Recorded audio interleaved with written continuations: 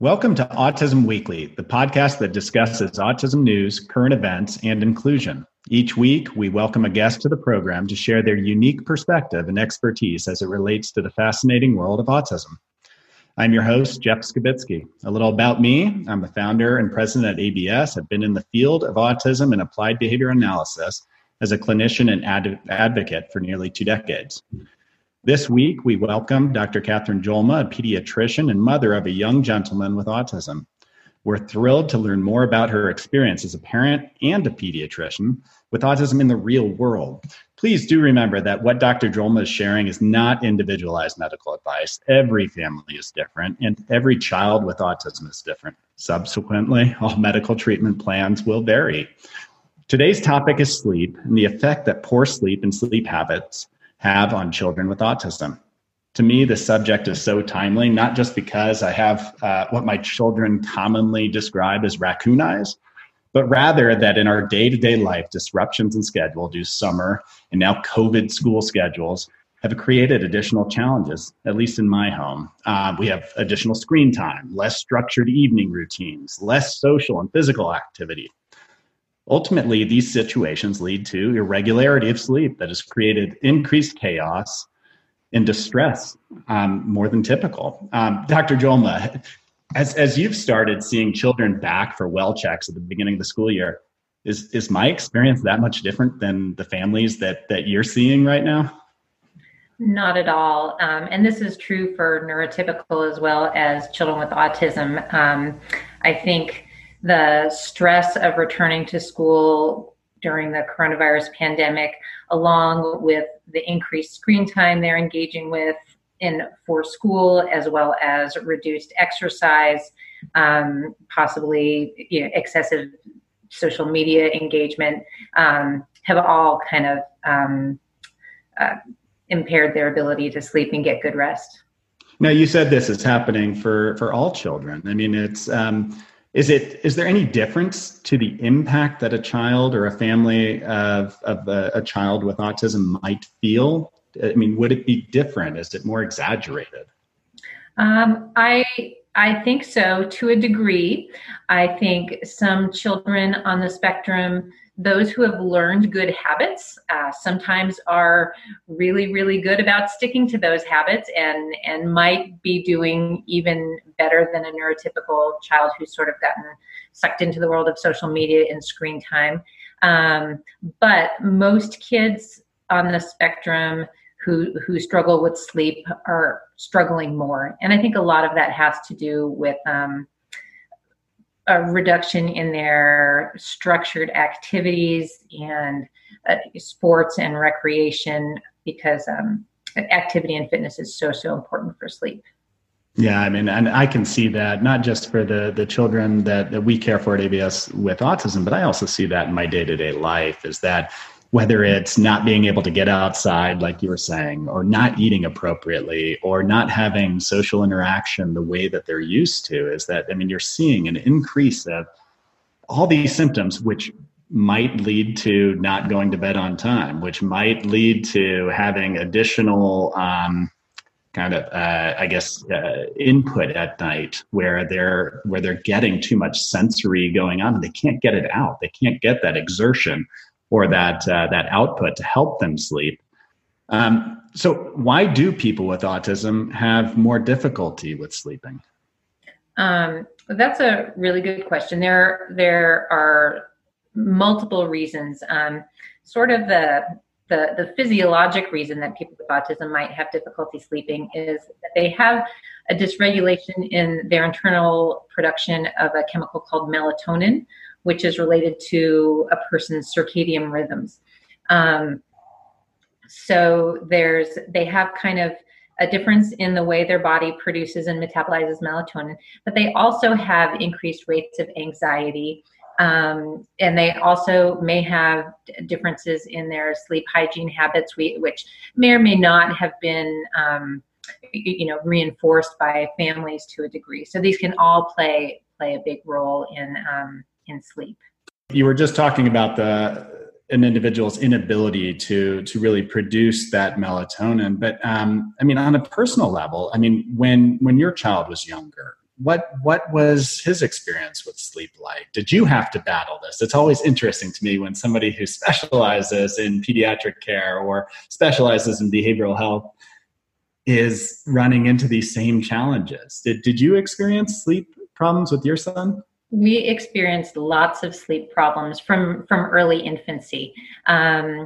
My son was, he was very fussy, difficult to soothe, and difficult to teach self-regulation from the very first months. We chalked it up to colic and reflux, but he was very, very difficult to get to sleep. And we, I think, unwittingly reinforced a lot of behaviors that kept him up at night. For a long time, I would feed him at night. Sometimes we would even co-sleep. All those things that I tell my families not to do, we did, because it was very difficult to get to sleep. And for anybody in the house to get any rest, that's sort of what we needed to do. And I think many families fall into this path, kind of out of desperation for a good night's sleep. And you know what I would say is that I empathize with all of that. As a parent, you're trying just to figure out exactly, what's going to work for me right now. I'm tired myself. I'm at my wit's end.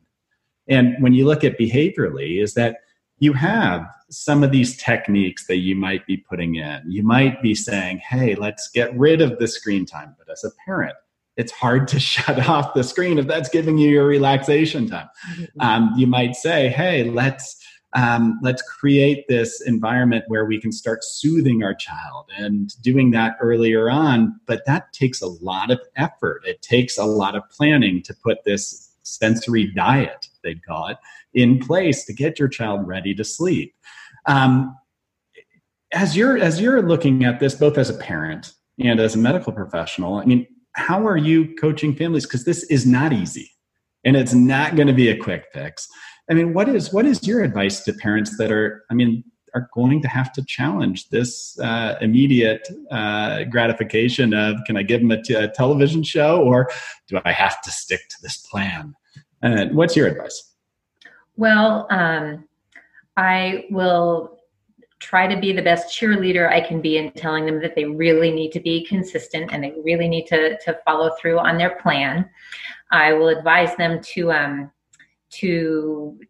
be aware that there are going to be some nights, maybe many nights, where it's a struggle, but in the end, everyone will be resting better.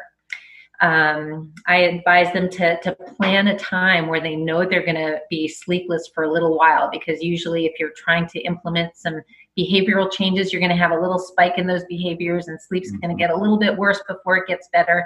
But again, remember that in the end, everyone's going to be sleeping better. And lastly, to enlist any family, friends, behavior therapists who can give the parents a chance to take a nap, go out and get exercise, take care of themselves too, because if you're not taking care of yourself, it's going to be really hard to be consistent and to make these positive changes for your child. Yeah, and I mean, it does. It takes a village. It takes a variety of people, especially because if you yourself, as you're working through this, are depriving yourself of sleep in order to help your child, you're going to be struggling with being able to keep your own routine in place, with being able to think through things. I know for me, when I get tired, it's hard to process. And that's as an adult. What are some of the consequences that you see as parents and for the child that this lack of sleep could be causing? Because not only now do we need to start solving the sleep problem, but on a daily basis, like there are components of this that are going to keep aggregating. It's going to get worse and worse because no sleep means that you're missing out on key functioning requirements for living. That's absolutely true. If a child isn't sleeping, and from personal experience, when my son was small, there would be maybe 2 or 3 nights a week where he would wake up at 2 or 3 in the morning and just be up. and not be tired, be up, and he wasn't really safe to just leave. So usually I would be up with him, and that would later in the day cause him problems with, poor attention, difficulties with learning, that sometimes aggressive behaviors and more tantrums. So for a child, it's going to cause problems with learning and acquiring new skills if they're not sleeping well. And for a parent, it's going to cause exhaustion. It's going to cause stress at home, stress in a marriage. In some cases, it might cause inabilities to work, or certainly stress your relationship with the people that you work with.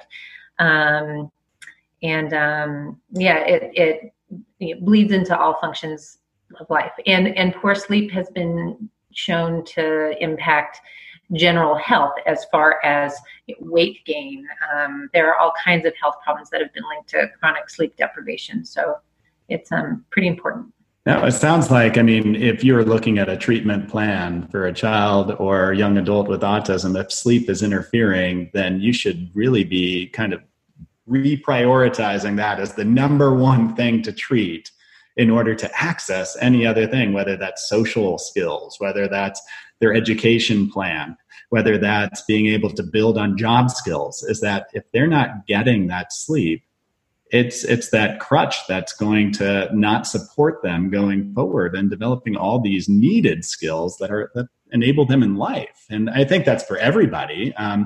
But even more so for somebody with developmental delays where they're already playing catch up in certain areas, and it makes it that much harder. As a pediatrician, what myths are out there that you're saying, hey, these are the myths that people are hearing that are quick fixes for sleep? Is there anything that is kind of a debunkable myth that you're hearing coming through your office? Not so much regarding sleep. I have people asking about complementary and alternative treatments for sleep. We used to consider melatonin as sort of a complementary and alternative treatment. Not really. It's used fairly frequently, but I don't want to get into really recommending a medication because every child is different. And while melatonin might be right for a given child, that's something that should be discussed with their physician. But there are other medications. I've heard people ask about magnesium, other supplements, none of which have really been shown to help and could certainly cause harm. So, there aren't really quick fixes. The best treatments, I think, would rely on behavioral techniques. So I think working with a child's behavioral team to implement a plan.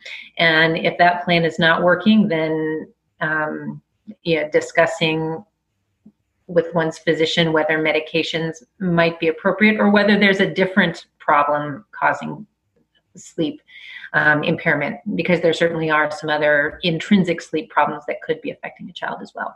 I think that's wonderful advice, the hard part of it is the fact that it's almost like a double-edged sword. Is that what's going to work best, but you also are constantly looking for what's going to be the quick fix, yep. And sometimes those two things don't necessarily always align. And whether you're choosing melatonin like you described, it sounds like there's typically a behavioral health treatment to pair with it, to be able to create new ways of adapting, new ways of setting up your evening routine, or new ways of scheduling your body that you might want to add into the treatment, even if you are utilizing medication. Is that accurate, the way that you would be seeing it for most people? Absolutely. I think, for an example, for some children with autism who have a certain degree of anxiety, which is many of them, sometimes a medication to help them settle down will help them access a behavioral plan that's aimed towards getting them sort of reset to going to bed earlier or staying in bed when they wake up in the middle of the night. Sometimes that a medicine can sort of take the edge off so that they're actually able to do that without getting themselves into an anxiety-mediated frenzy or if you will, where they have to sort of break protocol and go try to get their parents or get whatever they're wanting.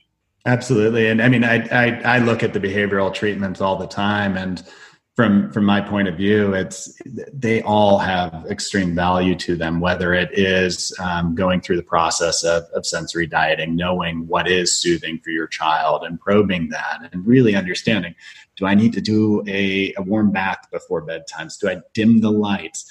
Do I give them a better sleep condition in their rooms where I have maybe a better blanket or a more congested bed? I got my stuffed animals on there. I got things making me feel cozy.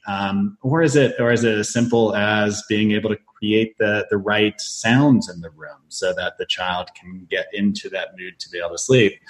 But I would always reflect back to, there are things that are going to be stimulating before bedtime for adults or for children that are going to be super important for us to take a look at. And that would be the high energy right before bed, the screen time right before bed, the things that are creating so much more of that energy and output right before you want to get into a soothing situation. Do you have recommendations that you give to families or that you all have used on establishing that routine? What worked for you all when your son was going through it? What was your routine? Well, we would have a warm bath and a story. Our problem wasn't so much going to bed as it was staying asleep. Our big problem was a child who wanted milk in the middle of the night.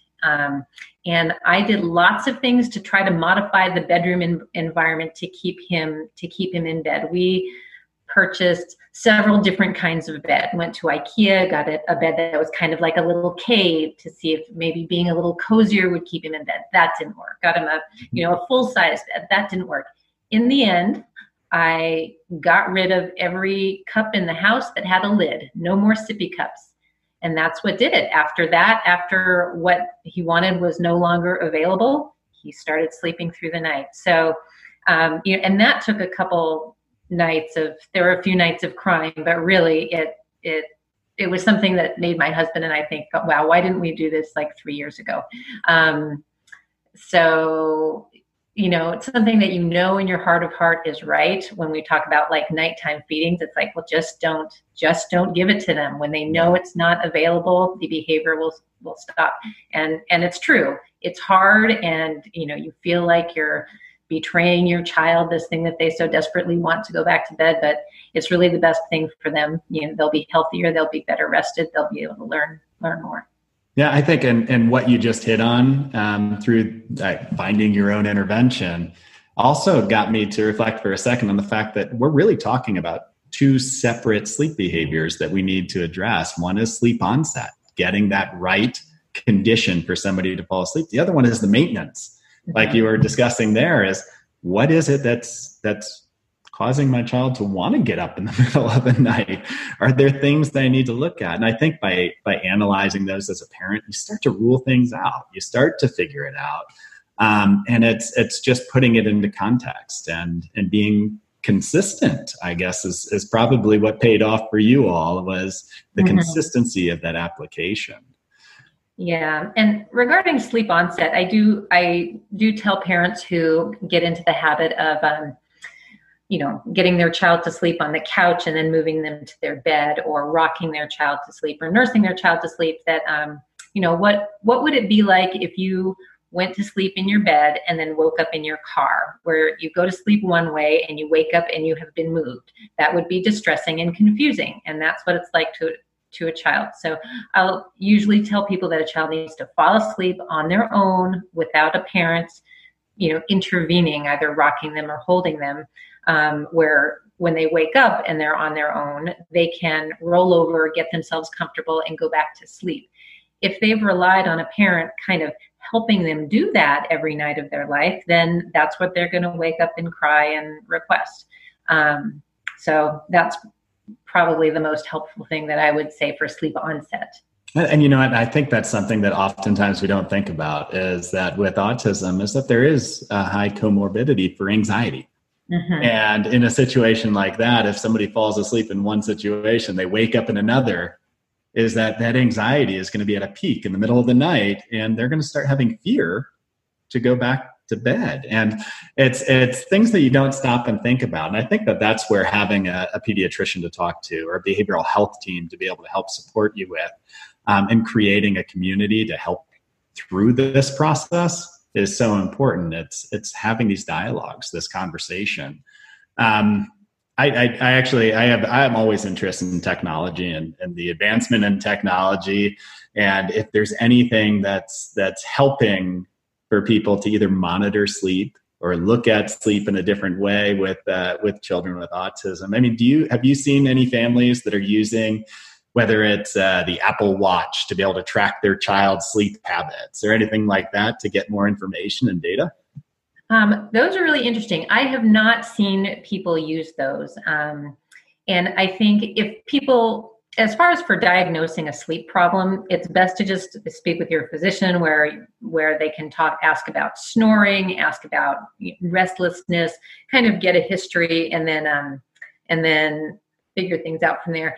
The watches, while if you have a certain problem that's diagnosed, like if you have periodic limb movement disorder, also known as restless leg, a Fitbit or an Apple Watch could sort of help you track that if you're being treated and you're trying to get some data on whether you're being adequately treated and how you're responding. But I would really hesitate to go out and get one to try to diagnose a problem. I think an evaluation with your physician and then perhaps a formal sleep study would be more appropriate for those things, which with maybe the technology maybe afterwards to kind of monitor your treatment. But I think I would say that right now, especially in kids, their utility would be limited. Yeah, no, and I mean, it's always looking at, what's coming out. Is it valuable? Is it not valuable? And I think that probably gives some indication that maybe we're not quite there to bring technology fully into this, and maybe a professional might be more of a support than an Apple Watch. No offense to Apple, I guess. As we've kind of talked through this, I mean, it kind of has put a lot into perspective. I think about just all of the families that they're losing out on this opportunity to really help their child in the sleep field or domain by not taking advantage of what's out there, by not talking with their pediatrician and realizing that, it is going to be hard.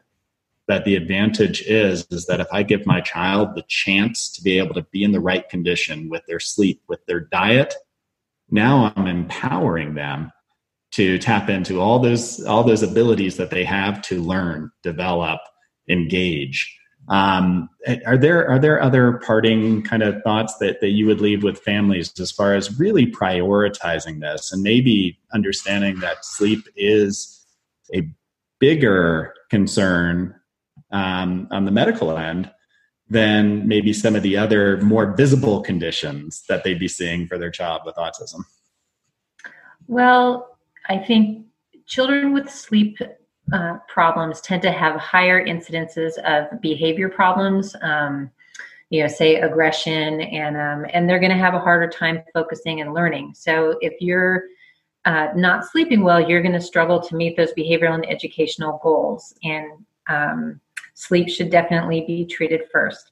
I also wanted to mention another experience that we had that I try to share with patients, because many people struggle with this, is getting kids dry at night. Our second hurdle with sleep was once my son started not requiring drinks throughout the middle of the night, he would still wake up periodically because he was in a pull-up and his pull-up would be wet or his bedding would be wet. And then he might be up for a long time. And, knowing that he had a neurodevelopmental disability, I knew it was going to take longer for him to achieve dryness. So I just kind of went with it for a while. And it just seemed like it was really taking a long time and I was tired. Mm-hmm. So when he was about 9 years old, we purchased a bedwetting alarm. And for people who aren't familiar with these are small alarms that are clipped to a child's pajamas near the shoulder, near the ear. That's attached to a sensor that fits in their underwear that generates a really loud alarm when it's senses moisture right when a child starts to urinate. And eventually they pair that sensation of having to go to the bathroom with waking up, and they no longer need the alarm. And that worked for us after about 2 weeks. They say those take months to work, but for us it worked in a couple of weeks. And since then we've had, good sleep through the night, but it took some years to get there. But I would encourage families that are struggling with that, rather than trying medications to try to stop your child from producing urine at night, which may not be that healthy for them, to work on trying to teach them to wake up when they have to go to the bathroom. And that was very helpful for us again. Yeah, I mean, it goes to show that the job of being a parent never ends. It's almost cyclical at times. First, I teach my child how to sleep, and now I need to teach them how to wake up. Exactly. It's an unfair world that we live in. Right. But no, I've seen those pads work as well. And I mean, and sometimes it's the planned awakening. It's knowing, when do they usually go to the restroom at night, and can I beat them to the punch and wake them before it happens. But all of these things are so hard, and it takes a committed team. It takes a parent who knows that, this isn't going to be fun, but the long-term gains are worth it, which unfortunately is behavioral health in a nutshell. I mean, it's hard work to get those big wins. But I appreciate your time today, Dr. Jolma, and I think it's enlightening just to know from both a parent perspective and a pediatrician perspective how to start tackling these problems. And it sounds like we're oftentimes all on the same page in the treatment community, that it's a mixture. It's parenting with medical advice, with behavioral health support. It's that as a group is that oftentimes there's an answer, and it's just finding it. It is. And sleep is important. Parental self-care is important. And I always tell parents, if you're not taking care of yourself, and that includes with sleep, it's hard to take care of your child. So, well, thank you so much again for joining us today. Thank you, Jeff. Thanks for having me. Once again, I walk away from one of these discussions, this time with Dr. Jolma, with just so much to stop and think about.